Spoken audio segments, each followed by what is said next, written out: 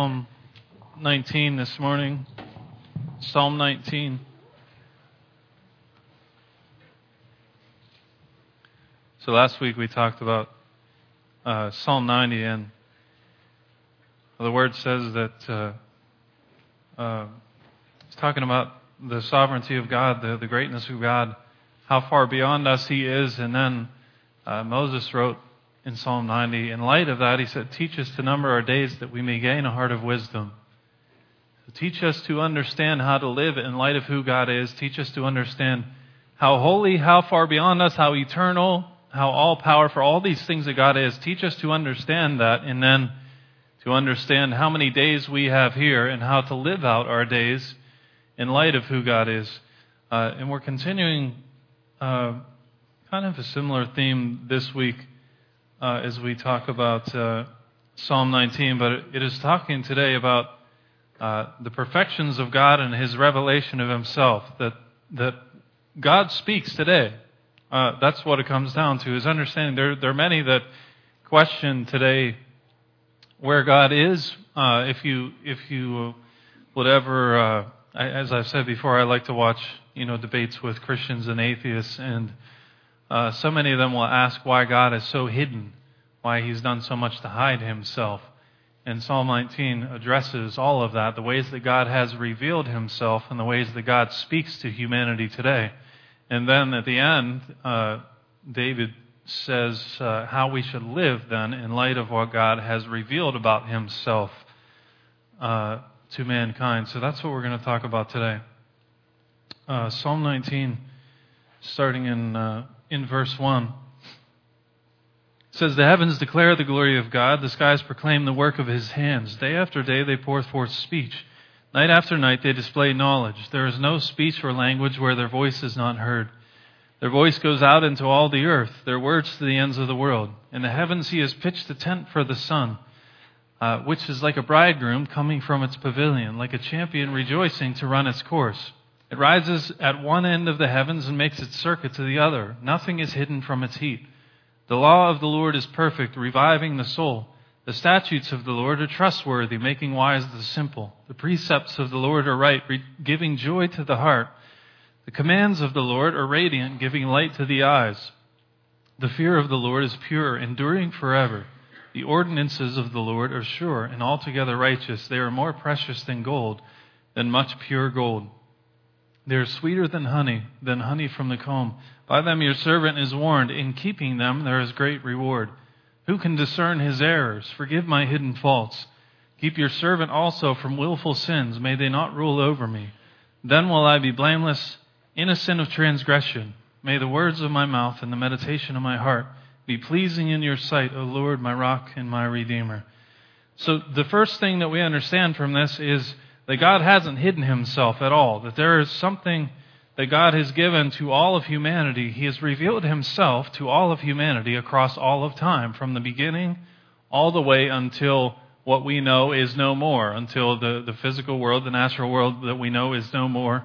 At the end, when Christ comes back, God has revealed Himself from the beginning and will until that final moment simply through what is made. Verse 1 there, it says, the heavens declare the glory of God, and the skies proclaim the work of His hands. So what we see around us in creation speaks forth the glory of God. What we see around us on a daily basis speaks of who God is. It says the heavens declare the glory of God. The Greek word, or the Hebrew word for glory there is kabod. It means weight or heaviness. Figuratively, in a good sense, it means weight or heaviness. So what we're talking about, the heavens declare the glory of God. So when we go out and we see all that surrounds us, it declares the weight or the heaviness of who God is. That's a way of saying it tells us how far beyond us God is. That when you go out and you actually take time to consider the things that are around us, when we take time, most days we get up and we go about our day, we don't even consider all that is going on around us. We don't, that means nothing to us. We don't think about the trees. We don't think about the stars. We don't think about how we're sustained by the sun. We don't think about, as I said before, that we're flying through space at 67,000 miles per hour as we sit here. None of those things ever cross our mind. But if we would ever consider those things, we would immediately see them declaring the weight or the heaviness of who God is and how far beyond us He is. You see, one of the most important things that we can do, I think, as Christians, is to be aware of the things around us. There's so many things. We make things so much more complicated sometimes than they need to be. One time it was before I met Jamie, I was living in this one-bedroom apartment out in the middle of Brookville, and I don't know where I was at. I think I was leading worship somewhere, and I got home at around 1 o'clock in the morning. And I don't know why, just that day I started to walk back to my apartment, and it's in the middle of the night where, most lights that are on timers have shut off and all of that stuff. So for some reason, I just looked up that night. I looked up at the sky, and it was totally clear. And I was just overwhelmed by, the heavens above and what you see in the stars and in creation above. And I stood there for probably 15 minutes just staring. And I can only imagine if my landlord would have seen me standing out in his driveway, what he would have thought. But just amazed at what God has created and the order in the universe and how we take that so for granted, but yet it speaks to the heaviness, the weight of who God is. You see, too many times we miss the glory of God. We miss how big He is. We miss how beyond us He is because we never take time to consider the things around us. And when is the last time you ever just stopped and even out here, just go out here and look over the hills? When is the last time you did something like that? When is the last time you just looked at what goes on around us and realized how small we are and how it speaks to a Creator? There was a time, I remember also in the Dominican Republic years ago, but my sister and I went to a place in one of the cities, and we stayed a couple nights, but we were by the beach, and one night it was totally dark, but I don't know what was happening. I was out there by myself, but I was just standing right at the edge of, where the waves would come in and looking out over the sun, or the moon was shining over the beach and the ocean and seeing the stars, and it was, again, just overwhelming. The heaviness, the weight of, first of all, how small I am, how insignificant we are in the order of all things, but yet the heaviness of God, and that He who is that far beyond me would have a concern for me. And I think I said before, but going to the Dominican Republic, where I take the most pictures usually is the flight over, you get over the Caribbean and you see these islands, and the clouds, I'm sure there's some scientific reason, but the clouds always congregate just directly over the islands. It seems like there's nothing around, but over the islands, there's clouds that are just built up there. And then you can see right off the end of the islands, it's just this, kind of white, and then it gets light blue, and then it gets darker and darker out into the ocean. And it is amazing seeing that.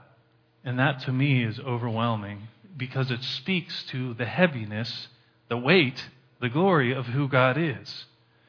And we could go through, someday we will do this, someday we're going to talk about Christian apologetics, meaning giving a reason for the hope that we have. First of all, I want to tell you young people, there is reason to believe that God exists.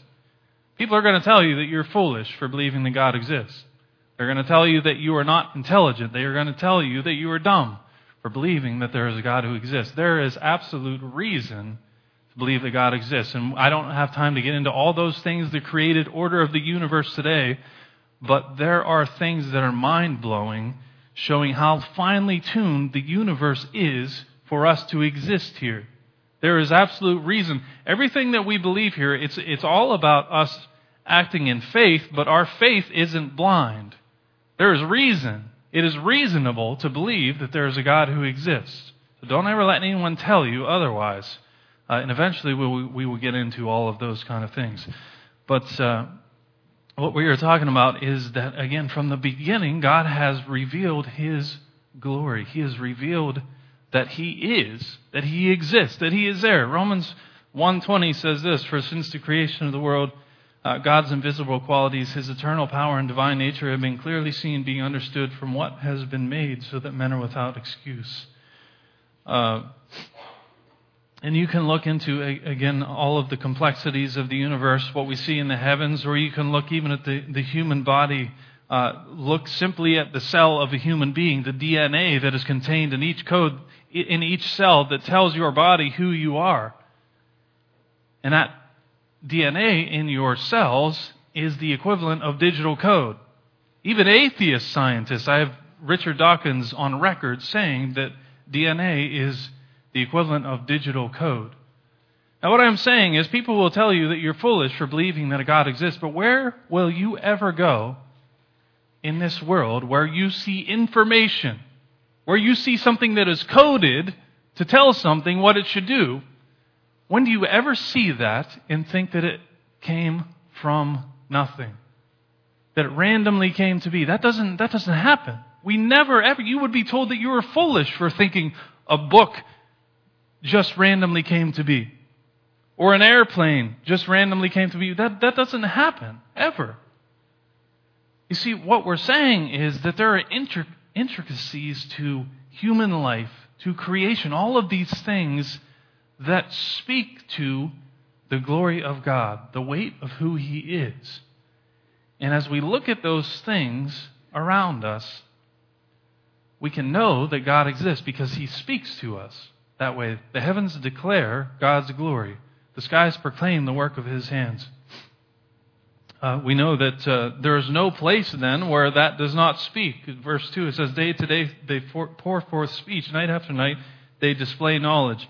There is no speech or language where their voice isn't heard. Their voice goes out into all the earth, their words to the end of the world.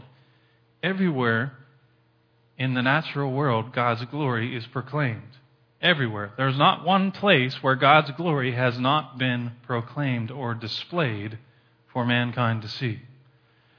So the Bible says in Psalm 14:1, it says, the fool says in their heart, there is no God. The fool says in his heart, there is no God.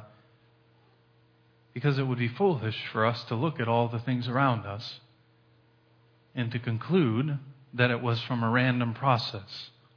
It would be foolish for us to go out here and look at all of these things and think, with enough time, with matter, with energy, all of these things, and chance, that this would all come to be. That is foolish.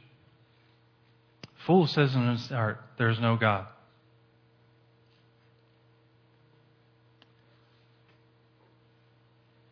Everything around us points us toward the reality of a creative God that transcends the universe and all that we know. Everything is subject to Him.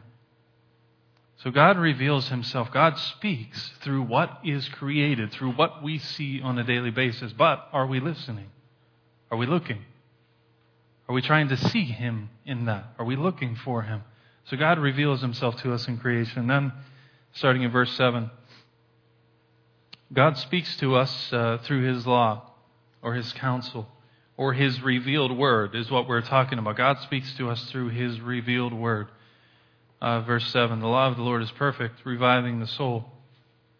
The statutes of the Lord are trustworthy, making wise the simple. The precepts of the Lord are right, giving joy to the heart. The commands of the Lord are radiant, giving light to the eyes.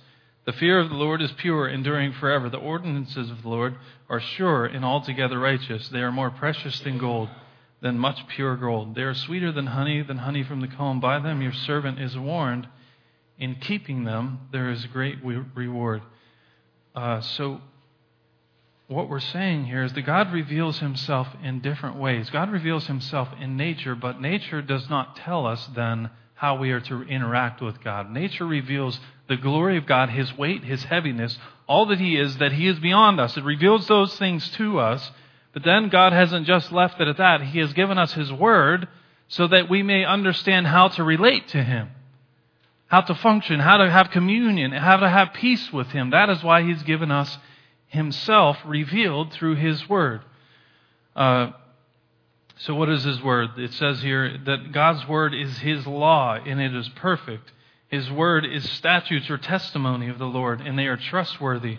And what that means is His statutes or His testimony of who He is revealing our responsibility in light of His holy standard, when we see God's Word, it says that it is trustworthy. His statutes are trustworthy, meaning that what God has revealed about Himself to us tells us what His standards are. And His standards are trustworthy. That if this is how you will approach me, if this is how you will choose to interact with me, then you will have peace and communion and fellowship with me. It is trustworthy, meaning that it never changes.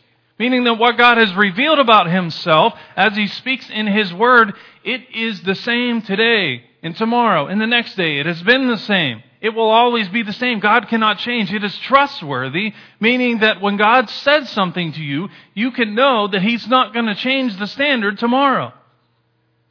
When God has told me how I should interact with Him, how I should pursue peace and communion and fellowship with Him, that will be the same. He doesn't change that. God is the same. God's words are His commands, and they are radiant. His commands have authority over man. We understand that His commands, His Word that He has revealed about Himself, are His commands, and they are radiant, or some versions say pure. And that means that His commands that He has revealed about Himself have authority over man. What that tells us is when I understand the glory of God, the weight of who God is, His holiness, how far beyond us He is, I understand myself then in light of who He is, and we'll see that. David gets to that in a few moments. But he understands his own heart, and again, my spiritual poverty in light of who God is. And when I understand that, I understand that He has authority over me. You see, I don't approach Him however I feel like it. I don't approach Him based on what I think things should be like. I see His Word. It is trustworthy. It has revealed to me how I approach Him. And I understand that I am the one who approaches Him in His way because He is the ultimate authority. He is the one I'm accountable to. You understand that means a lot, because a lot of people that don't believe in God because they don't want to have an authority over them. They want to be the ultimate authority of their life. It becomes rational for somebody to try to explain the complexity of the universe in light of simply natural means. Because if it's simply if all that we know is a matter of time plus matter plus chance, then there is no authority over me. I'm not accountable to anybody. I do whatever I feel like because I am God. But you see, that's not how things function.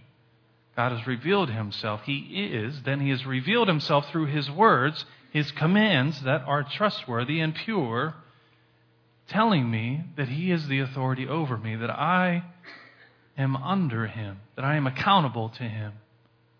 And as we understand that as we sit here, we understand then, the Bible says that we should work out our salvation with fear and trembling. Why? Because God is the one who is the ultimate authority over me. See, I think sometimes even in the church, people don't want to admit that there is an authority over them. I'm not talking about any other man, but we don't even want to sometimes be accountable to God. God is the authority over me. But you see, it is revealed in His Word that even as the authority over you, in me, He has chosen to relate to us through His mercy and grace. His disposition towards us is goodness, is love. It is also just and righteous. That is why He has to punish sin. But God's disposition towards us is goodness. And we'll see that again as we go a little farther here. But His Word that He has revealed to us, His ordinances or judgments, are sure and altogether righteous.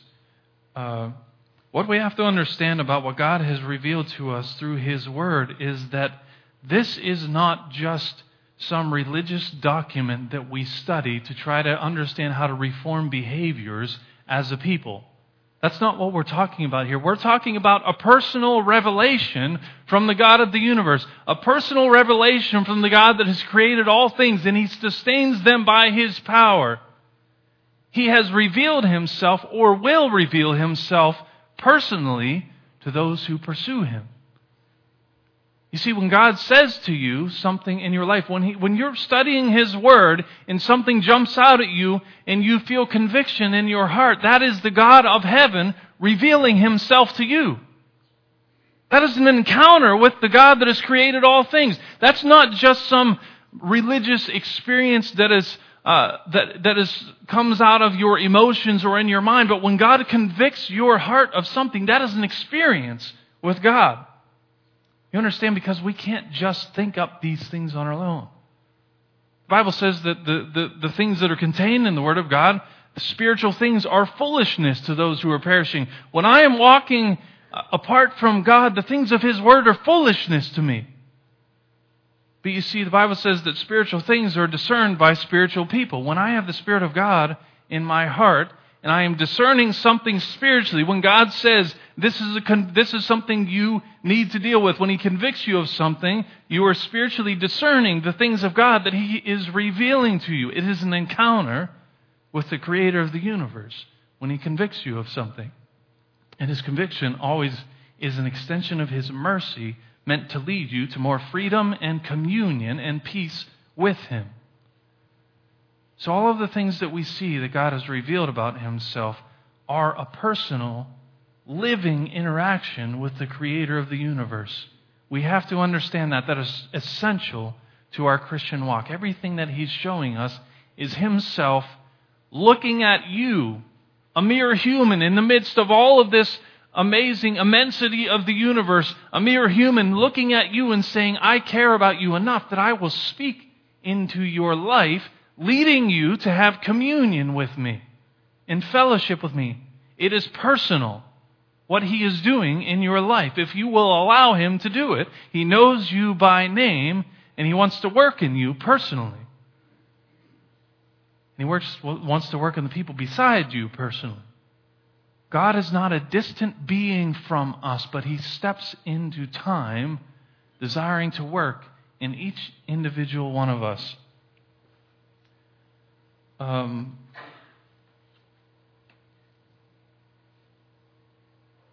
19 then says, as we understand God's Word, as we pursue Him, He has revealed Himself through His Word, what He has given us. He has revealed His mind, His character, who He is in His Word. And as we pursue that, as we encounter Him through His Word, the Bible says in Psalm 19 a few things that will happen in our hearts as a result of allowing ourselves to be rooted in the laws of the Lord, what He has revealed about Himself. It says in verse 7, it says, the law of the Lord is perfect. It revives our souls. As you pursue what God has revealed about Himself through His Word, it will revive your soul. It will give you life. It will revive what has been lost. Maybe there's a time where you have chosen to step away to allow your relationship with God to grow cold, but God will, through His Word, revive your soul. He will revive what is within you. He will give you more. He will give you something that is living. Second half of verse 7, it says, the statutes of the Lord are trustworthy, making wise the simple. It will give you wisdom. The Word of God will revive your soul, and it will give you wisdom. It will teach you how to live. It will teach you how to function in this world. It will teach you how to live beyond just getting by. I'm not talking about material things, but I'm talking about with your eyes fixed on heaven. Again, Psalm 90 said, teach me to number my days that I may gain a heart of wisdom. God will give you wisdom through His Word to understand how to function in this world. And how to live eternally even right now. That there's going to be a moment where my physical body draws its last breath.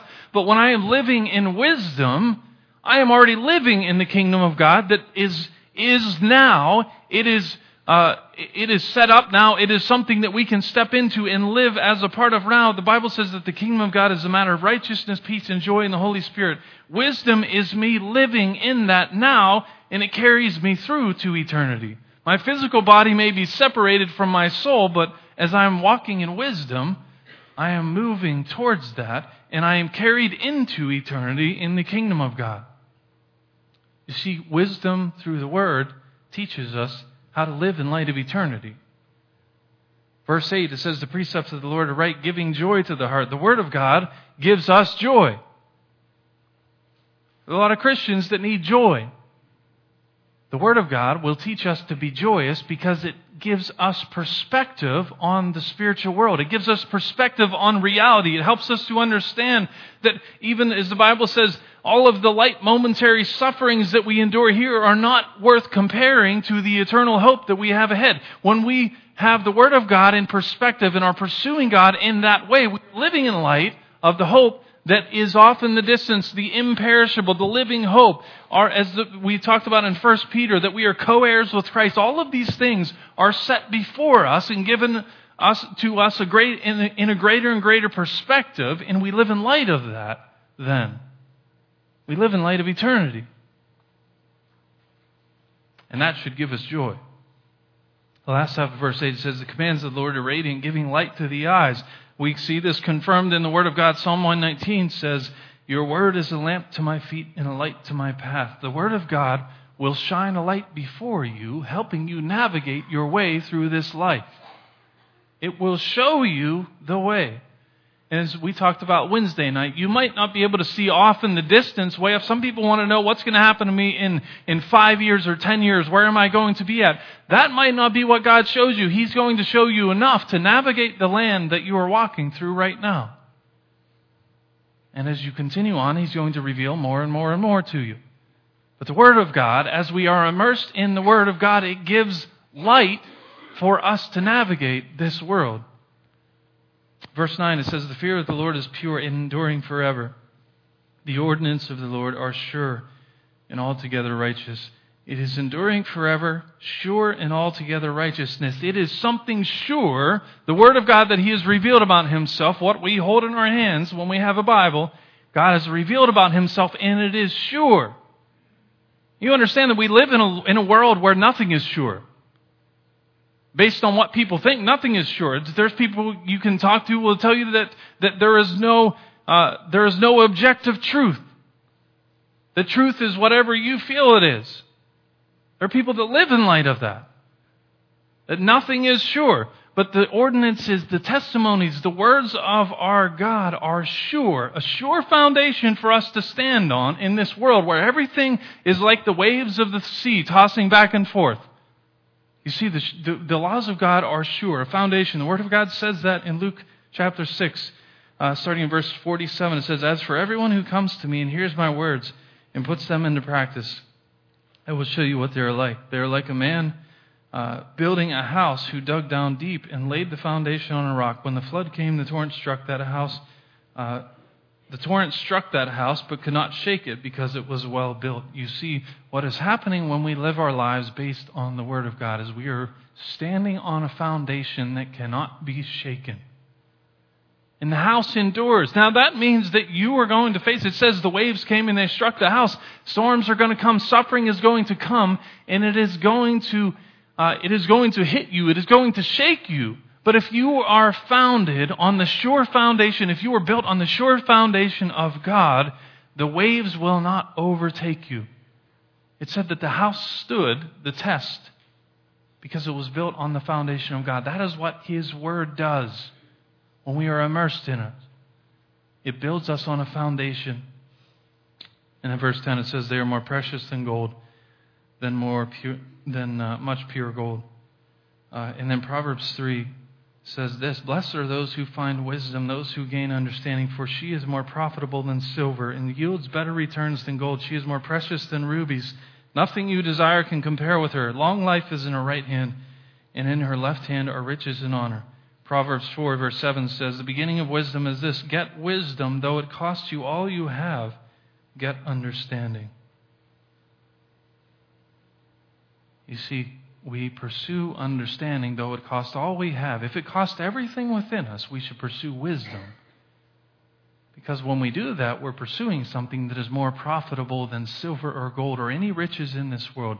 This is one of the things that we have to get as Christians. Is we don't tell you in church to read your Bible just because that's what you do as a Christian. I'm not telling you that just because I'm a pastor and I was told in school or by somebody else that's what I have to tell you. We're saying that because this is life.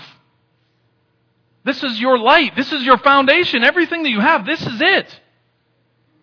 You want to be effective in this world? You want to be effective in glorifying God? You want to be effective in affecting people?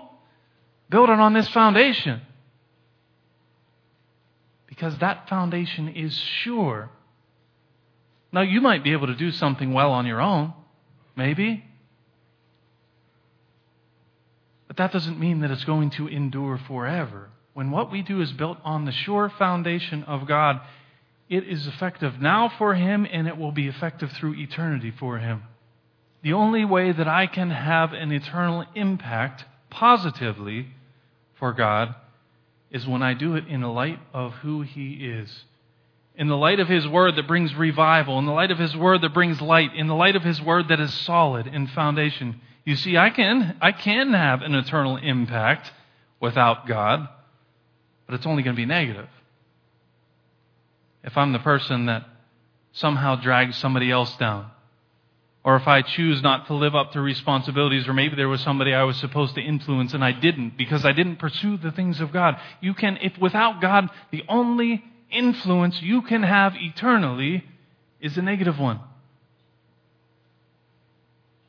But you understand that God has called us to be ambassadors for Him.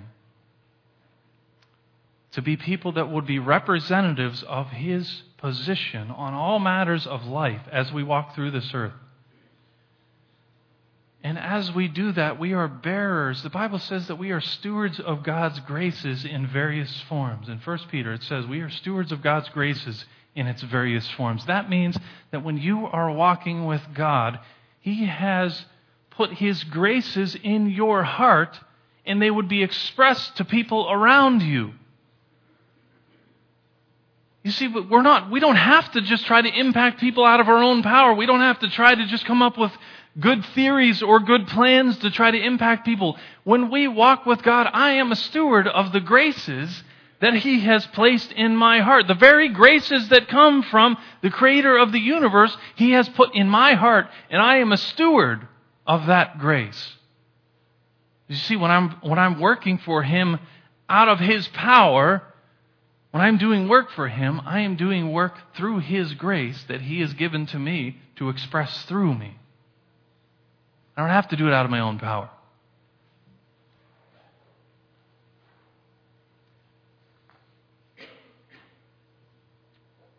Verse 14, verse 12. So God speaks through creation and His Word.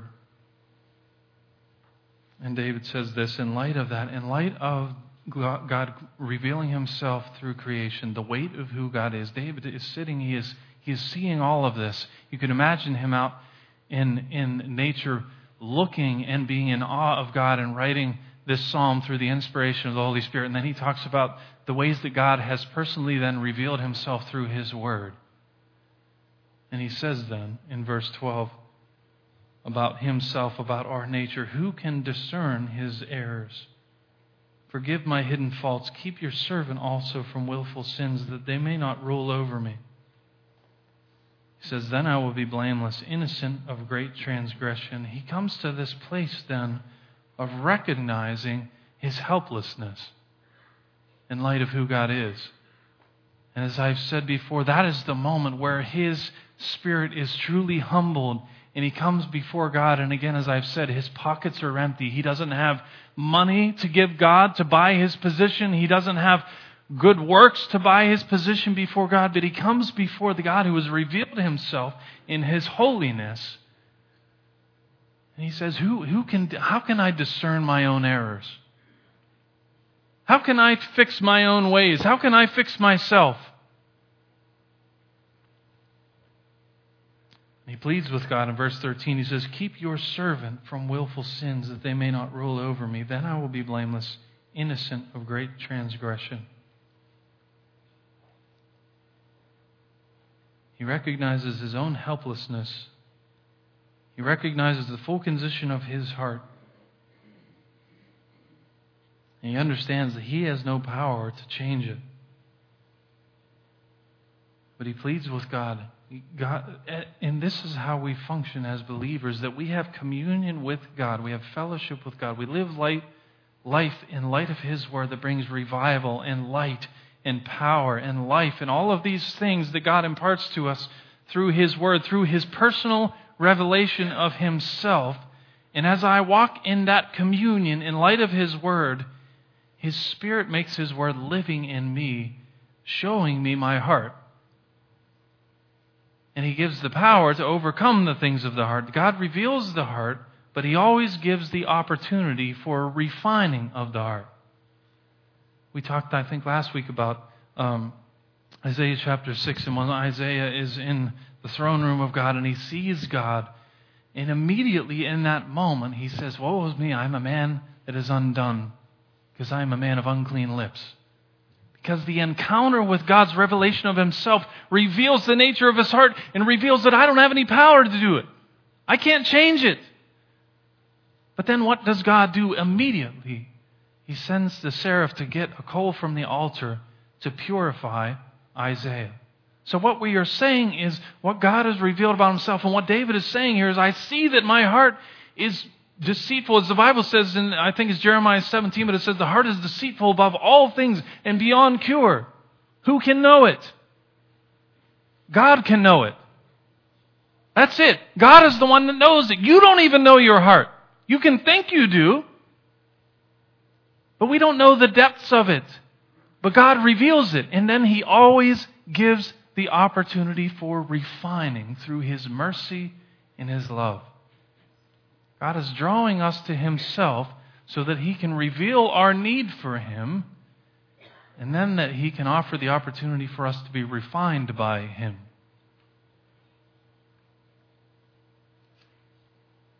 He says, "Keep your servant from willful sins, the man that not beloved me. Then, through the power of God keeping me from those sinful things, then I will be blameless and innocent of great transgression by the power of God working in my life."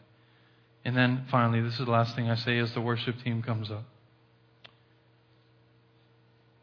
He says in verse 14, he says, "May the words of my mouth and the meditation of my heart be pleasing in your sight, O Lord, my rock and my redeemer." In light of all of these things, in my standing in awe of who you are and what you have revealed, the weight of who you are in creation, what you have revealed through your word that refreshes, it revives, it brings light, it is a sure foundation, all of these things, understanding that God is the one that helps me to live in a way that I don't have guilt. God is the one who helps me to live in peace and communion with Him. And then he says, in light of all of that, may the words of my mouth and the meditation of my heart be pleasing in your sight, O Lord, my rock and my redeemer. He's saying, may the words that come out of my mouth reflect your holiness.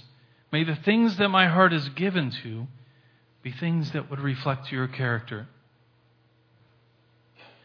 You see, that is one of the highest, if not, that probably is the highest aspiration that we can have as humans, that the words of my mouth and the things that my heart offers its affections to, or its attention, may the words of my mouth and the affections of my heart be pleasing to you, Lord, my rock and my redeemer. You see, we can go on offering our hearts to countless things in this world. There is no shortage of things that are trying to gain the attention of your heart. We can continue that way. You can be sure there are people that will sit through churches all across the country and the world their whole lives, and they will never get to the point of actually desiring that the meditation of their heart and the affections of their heart would be pleasing to God. There are people that will never get to the point where that is a concern for them. That is a thing for us to mourn over, because they have no idea the freedom that God wants to work in their life. They have no idea the revival, the life-giving joy that God wants to impart to them. They have no idea. And the worst part about it is some will hear it over and over their whole lives. But you see, there are people, and I've seen it, that you can imagine the person, maybe you've come across them, where everything that they say is out of joy, giving glory to God. Everything that they say. Doesn't matter what suffering, it doesn't matter what pain, everything that they say is out of their desire to glorify God, knowing that everything they have comes from Him. You see, that is what this is what this comes down to ultimately. This is the last thing I'll say. God has revealed Himself to you. You know the truth about who He is. He's revealed it in nature, that He is holy, He is powerful beyond us. He gives you the opportunity through His Word. He gives you and I the opportunity through His Word to know His reviving Spirit, to know His life-giving Spirit, to know a sure foundation. All of those things. He gives us that opportunity, but He's not going to force any one of us to do it. So the question today for the church is, do we desire that the words of our mouths and the meditation of our hearts would be pleasing to the God who has chosen to reveal Himself from heaven to us? Is that a concern for us today? Is that a concern for you today or tomorrow, the next day, or the next day? Do I desire that the meditation of my heart and the words of my mouth would be pleasing to Him? And today, if you need to pray about those things, if you don't know God that way, you can come and pray over here. Somebody will pray with you. You can come over here and pray by yourself. Nobody will come pray with you. But do you know Him in that way? Do you know God in that way? Do you know Him as the Creator who has revealed Himself to you? Do you know Him through His Word, His life-giving Word? And are you walking in the freedom, knowing God that way? God, we thank You today for the opportunity again to know You and to be with You. Father, we're so thankful today that You have revealed Yourself to us through Your Word and through Your Spirit and through creation, that there is never a moment that we can go through our day where we don't see something that You have revealed about Yourself, that You are not hidden from us, You are not hidden from any man. But the evidence of Your existence, Your holiness, Your glory is all around us. Father, help us to be people that would desire to glorify You in the words of our mouth, in the meditation of our hearts. Father, we love You today. In Your name we pray, amen.